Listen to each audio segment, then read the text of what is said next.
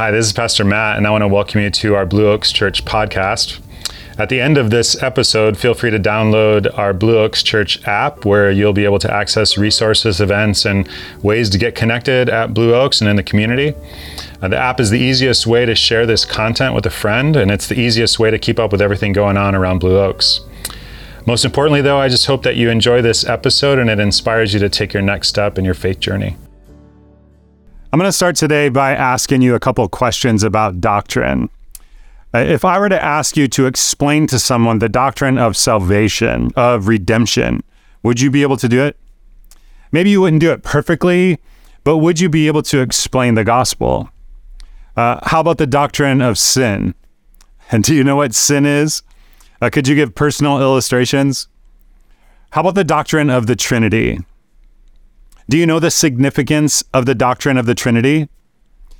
Now, there are certain things in the Christian faith that we've agreed to disagree on in the church, like the form of baptism we choose, or issues about the end times and so on, but not the Trinity. For centuries, the church has said this is essential information about who God is. Why is that? Why have Christians throughout history drawn a line in the sand on this belief? Well, that's what I want to talk about today. I want to talk about the Trinity and the role of the Holy Spirit within the Trinity. And this has an implication for you and me, for the church, that is so important, I don't think it can be exaggerated. And I hope and pray that God speaks through what is spoken today, and you and I are gripped by what this means for us. So we're going to start today in the classroom, just teaching, and I'm going to ask you to think and study real hard, and then we'll move to real life, and we'll think about what the implications are about the Trinity and the unity of the Spirit for real life. So first, the classroom. I want to start with Ephesians 4, and I want to ask you to look for the word that keeps repeating. There's a very important word we're going to come to over and over again today. And I want you to notice in the first 6 verses of Ephesians 4, this is what Paul writes. As a prisoner for the Lord, then, I urge you to live a life worthy of the calling you have received. Be completely humble and gentle. Be patient, bearing with one another in love. Make every effort to keep the unity of the Spirit through the bond of peace. There is one body and one Spirit, just as you were called to one hope when you were called, one Lord, one faith, one baptism, one God and Father of all, who is over all and through all and in all. All right, what's the word? The word is one. It is, I think, God's favorite word. Paul is struck by the oneness that the Christian faith can bring. Now, why is that such a remarkable word when it applies to God? Well, when it applies to God, it's remarkable because of the doctrine of the Trinity. God is 3 persons, the Holy Spirit, who has been in our midst since Pentecost, and the Son, Jesus Christ, who is the Lord of all, and the Father. They are 3 persons, and yet one. They exist in perfect unity. Now, I'd like to ask you to think for a moment about what life must be like within the Trinity. Have you ever thought about that before? What must life be like between the Father, Son, and Holy Spirit? How do they experience each other? Do you think there's lots of arguments in the Trinity over who's the most omniscient, or who's the most omnipresent, or who's the oldest? It's an ironic thing. When Jesus came to earth, what was the most common argument among his disciples? Who's the greatest? The greatest in our day is kind of associated with a famous boxer. Do you remember who it was who said all the time, "I am the greatest"? Muhammad Ali. He was getting on an airplane one time, and the flight attendant told him that he had to buckle his seatbelt or the plane couldn't take off. He said, "I'm not going to buckle my seatbelt." She said, "You have to, or we're not going to leave." And Ali said, "I don't have to do it. I'm Muhammad Ali. I don't have to do anything. I'm not going to wear a seatbelt." And she said, "You are, or this plane is not taking off." And Ali said, "I'm not going to do it because Superman don't need no seatbelt." And she looked at him and said, Superman don't need no airplane. It's an ironic thing that when Jesus, the Son, lived among human beings, the most common argument was, who's the greatest? But I want you to think about what the writers of Scripture teach us about life within the Trinity. And I want to start with the Holy Spirit in the Trinity. I have to tell you, I've been really excited about what we're going to learn today, because I believe I'm going to tell you some of the most wonderful words about God that I've ever read. This is from a New Testament theologian named Dale Bruner. He's written a little book called The Holy Spirit, the Shy Member of the Trinity. This is what he writes. One of the most surprising discoveries in my own study of the doctrine and experience of the Spirit in the New Testament is what I can only call the shyness of the Holy Spirit. What I mean here is not the shyness of timidity. After all, Paul in 2 Timothy 1:7 calls him the spirit of power. He's not a timid spirit. Not the shyness of timidity, but the shyness of deference, the shyness of a concentrated attention on another. It is not the shyness which we often experience of self-centeredness, but the shyness of another-centeredness. In a word, the shyness of love. There's something very striking about the ministry of the Holy Spirit. This is what Jesus said about the ministry of the Holy Spirit, John 14. But the Advocate, the Holy Spirit, whom the Father will send in my name, will teach you all things and will remind you of everything I have said to you. John 15. When the Advocate comes, who I will send to you from the Father, the Spirit of truth who goes out from the Father, he will testify about me. John 16. But when he, the Spirit of truth, comes, he will guide you into all the truth. The Holy Spirit, when he comes to earth, does not clamor to have attention focused on himself.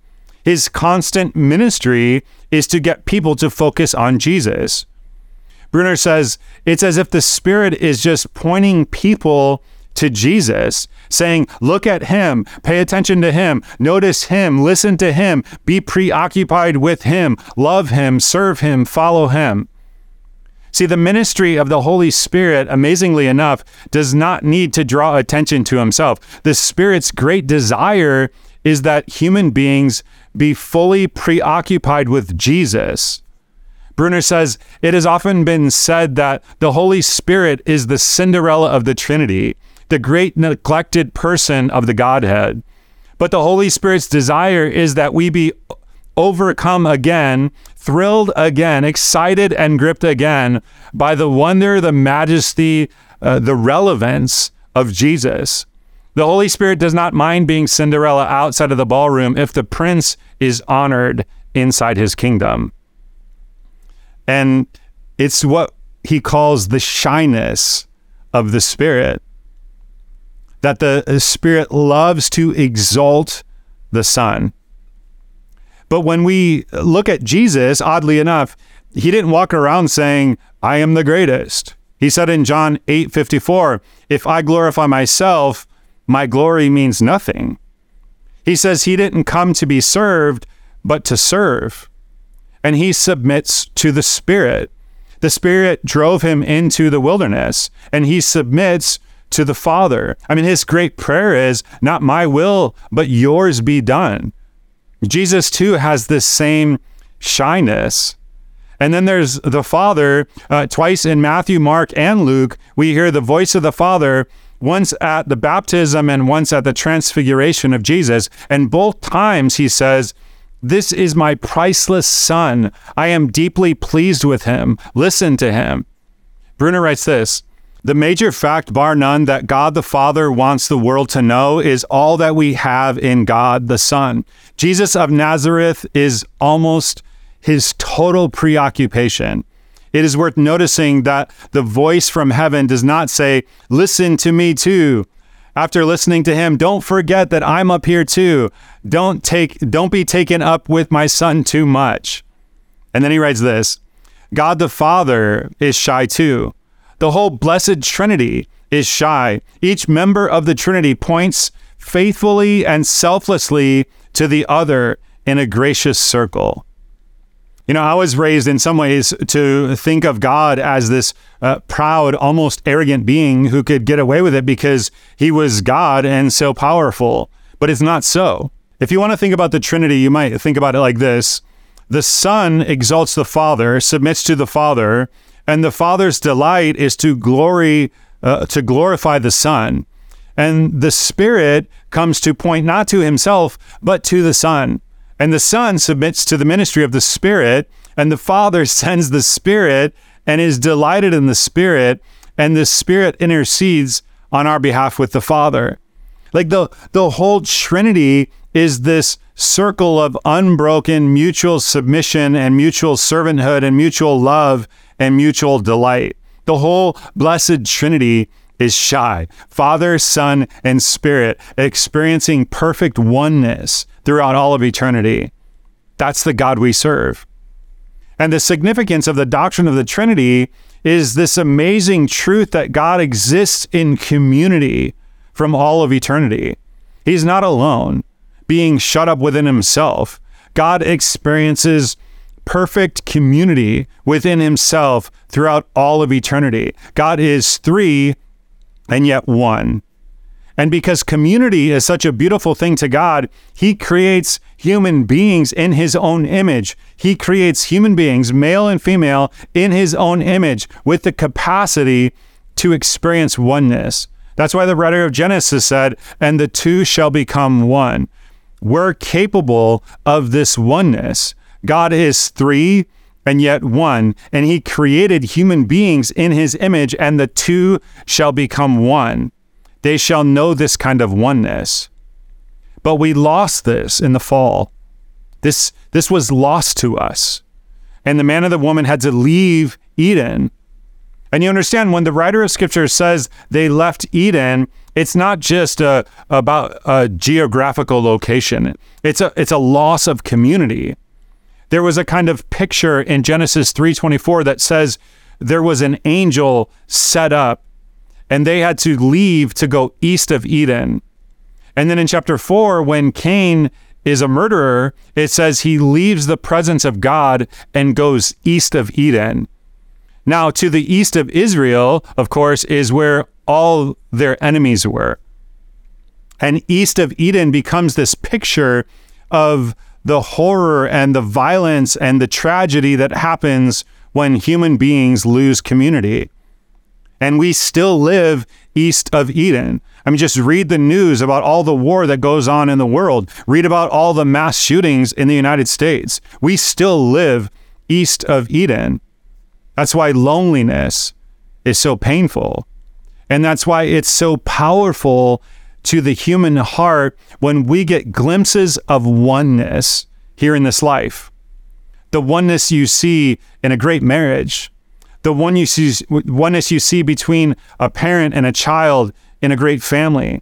The oneness you see on a team when they sacrifice together and have that moment when they win the title together and they're just one team.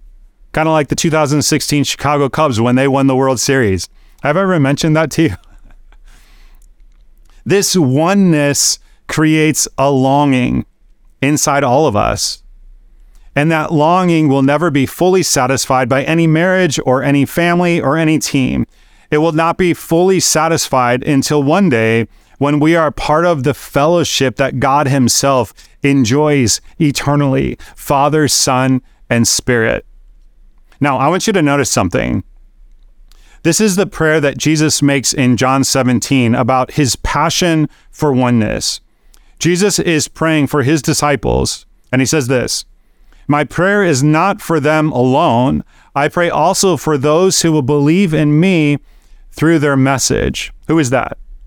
That's us. That's you and me. That all of them may be what? That all of them may be one. Father, just as you are in me and I am in you. You see, this intense intimacy of the Trinity becomes the picture of oneness that Jesus wants for us. That all of them may be one, Father, just as you're in me and I'm in you. Now look at the next phrase. May they also be in us so that the world may believe that you have sent me. This is a staggering statement. Jesus says, may you and I, may we be one, just like the Son and the Father and the Spirit are one. And then he says, may they be in us. In other words, the unity, the community, the fellowship that we are to know is the fellowship that is experienced within the Trinity, Father, Son, and Spirit. Perfect, unbroken, unmarred, unblemished oneness. May they also be in us. You see, this is what the Trinity is about. Dallas Willard writes these wonderful words. The advantage of believing in the Trinity is not that we get an A from God for giving the right answer. The advantage of believing in the Trinity is that we then live as if the Trinity is real, as if the cosmos around us actually is beyond all else, a community of unspeakably magnificent personal beings of boundless love, knowledge, and power. That's what we live in. More than we live in a planet in the midst of stars, more than that, we live in a community of unspeakably magnificent beings. And we'll talk more about this in just a moment. I have been watching a lot of Survivor lately. I don't know why I got hooked, but let me tell you, it's all I watch. In fact, I subscribed to Paramount Plus so that I could watch all those old seasons. It's an obsession at this point. If you've never seen Survivor, it calls itself a social experiment in which a group of everyday people is placed on a deserted island or landscaped and tasked with working together and battling against each other to ultimately become the sole survivor. This sole survivor doesn't just do it for the title. The winner also receives a $1 million reward. It's pretty solid. Each season has a unique mixture of characters, unlikely friends who form small in-groups through alliances.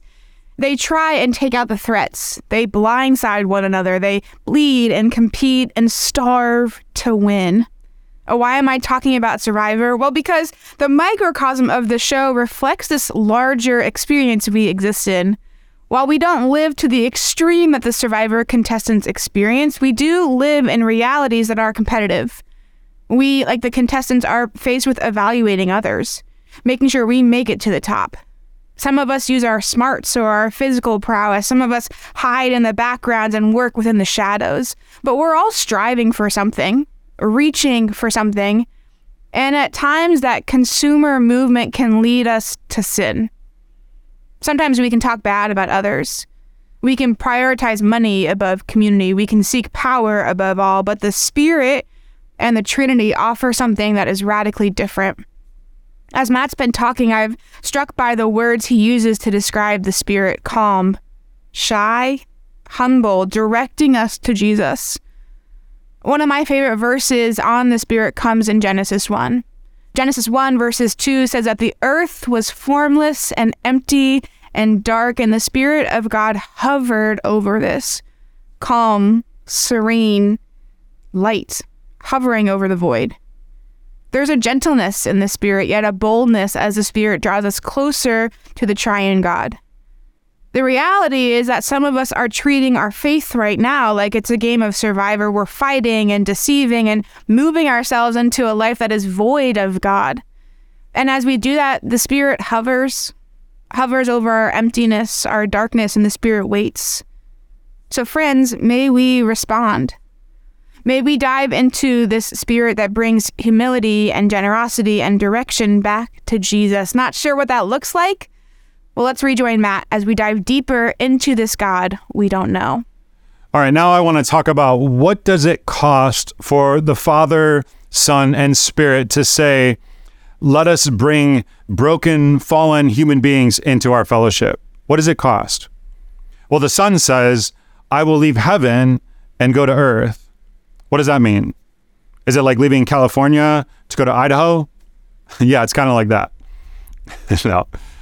In some way that we don't fully understand, the Son says, I will leave this perfect oneness that I've known for all eternity, and I'll become like human beings. and I'll take on their brokenness, and I'll take on their sin, and I'll take on their aloneness in ways that we'll never understand. The Son says, I will die utterly God-forsaken on a cross. He cries out, my God, why have you forsaken me? And the Father says, I will offer my Son, whom I love beyond words. I will see him broken and twisted and rejected and beaten and killed. The sin of the whole human race poured out on him, and his pain will be my pain. And there will be brokenness between the Son and the Father, who have known only oneness throughout all of eternity. And the Son will experience the forsakenness of the Father. And the Spirit says, I will be poured out on the earth in mostly silent, invisible ways. I will offer to lead and guide, never exalting myself, always pointing to the Son. And to a large extent, the Spirit's promptings will be and have been ignored or even denied. And the Spirit will be quenched, and the Spirit will be defied. The Spirit will be grieved, the writer of Scripture says. The Spirit was never grieved by the Father or the Son, not throughout eternity, but now the Spirit knows grief. Father, Son, and Spirit say, we will take onto ourselves the pain of brokenness, broken community, broken oneness, so that anyone can enter into our fellowship. And now you and I have been invited into this fellowship of love through the gracious ministry of the Holy Spirit at enormous cost to every member of the Trinity. Therefore, to tolerate disunity in the body of Christ, to do things that could lead to disunity that the Son gave his life for, is utterly unthinkable. To allow or contribute to disunity in this church is to be fundamentally at odds with the purpose of God in human history. I want to say, as strongly as I know how, I believe that many people, including many people inside the church, drastically and tragically ignore God's passion for the unity of his people. I want you to notice again what it is that Paul says in Ephesians 4:3. Make every effort to keep the unity of the Spirit, to maintain the unity of the Spirit. Now you notice he doesn't say to create unity within the church. This is not a human project. This has been going on for a long time before human beings ever came to this earth. He doesn't say create unity. He says maintain it, because it's not ours to begin with. But he does say make every effort. Now, this is a very rare verb of intense urgency in the New Testament. One New Testament scholar says the nuances of what Paul is saying are yours is the initiative. You do it now. You pay any price. You spare no pain. You are to do this. I, Paul, mean this. In light of the beauty of community and the staggering cost that the Trinity paid to invite us into it, don't you dare take it lightly. Don't you dare let it be damaged. And don't you dare do anything yourself that would damage it. This is God's great passion. This is Jesus' great prayer. Oneness is the signature of God. I was thinking this week, thinking about church history, what doctrine or what gift have we not allowed to split churches or denominations? Like, what mode of baptism should we use? What doctrine of the end times should we teach? What should pastors say or wear? What translation of the Bible should we use? What should the role of the Holy Spirit be? Like, what's the right style of preaching? What's the right type of music? It is unspeakably tragic. It is simply, literally unspeakably tragic that Christians, that churches sacrifice oneness so often in a spirit of self-righteousness or just an idiotic need to be right. Can you name one doctrine that has not been allowed to split churches and denominations? You know, we come from many different church backgrounds at Blue Oaks. I grew up in a Baptist church. I have friends at Blue Oaks who have grown up in Presbyterian churches, Methodist churches, Lutheran churches. Many grew up in non-denominational churches. Do you know how many churches are represented at Blue Oaks? 1. You see, in the end, Jesus will not allow his people to be separated. Not into Baptist churches versus Presbyterian churches, not into charismatic versus non-charismatic churches. Jesus just has the one church. That's all he has. And people who imperil the unity of his church in small groups, in families, in local congregations, declare themselves the enemy of what God prizes above all.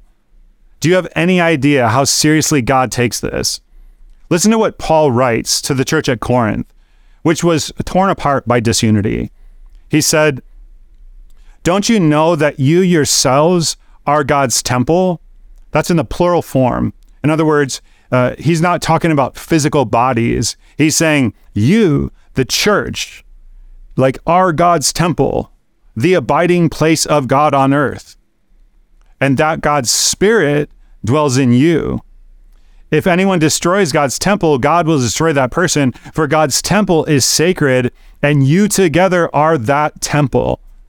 For God's temple is sacred. He's talking about God's oneness, and you and I are that temple. I want to tell you, I want us to be just crystal clear on this. There are so many people in so many churches who have no idea what they're in for someday.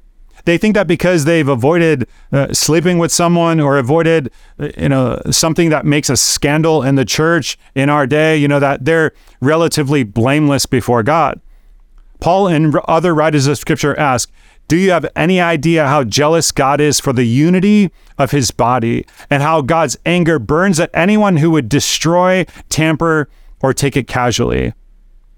I do not understand why churches or people who name the name of Christ allow slander to go unchecked, or rumors, or gossip, or unresolved conflict, or bitter words, or power struggles, or an unforgiving spirit, or a judgmental heart, deliberately excluding someone, deliberately avoiding someone, deliberately trying to hurt someone, deliberately spreading bad information about someone, going day after day, week after week, month after month, year after year, allowing what God prizes most to be trampled on. We better not dare. Not here. Not at Blue Oaks. That will not happen in this church. So let's get concrete in the moments that remained. How do we go about making every effort? Paul says this is a real intense deal. Ephesians 4:3. Make every effort to keep the unity of the Spirit. Make every effort to maintain, to honor, guard, cherish, protect. Not create, but keep the unity of the Spirit. So let's roll up our sleeves for a minute and take a look at how we go about that. And this comes right out of the text. 3 things. And I think sometimes because these words are words that are familiar, we can just kind of tend to skip right over them. Ephesians 4:2. Be completely humble and gentle, or it could be translated gracious. Be patient, bearing with one another in love. I want to look at what it means to make every effort to do these things. First of all, we're going to look at humility. What does it mean to be humble with each other? This has to do with being a servant. And the opposite of this would be being self-serving, having a sense of entitlement. Now, I want to ask you to do a little self-assessment on this. How are you when you don't get your way? Because the unity of the Spirit, what is most precious to God, rests on 1,000 little moments when people will decide whether or not they will be humble, whether or not they will live as servants, or whether they won't. How do you handle it when you don't get your way? How do you handle it when you're in a small group and someone says something funny? Are you able to enjoy what they've said, or do you need to try to say something funnier? How are you when someone else's spiritual gift is being highlighted or praised? Can you name it and encourage them? Or do you need the spotlight to focus on you? What about just acts of service? When I see people at Blue Oaks just serving in selfless ways, or people at homes in small groups where the group meets and they have something to eat, and then people just get up and automatically start to help clean up. Just 1,000 little things like that in which we proclaim whether or not we're servants. How do you do it listening? Do you really listen? That's a humble thing to do. When you're in an argument with someone, what's your need to be right like?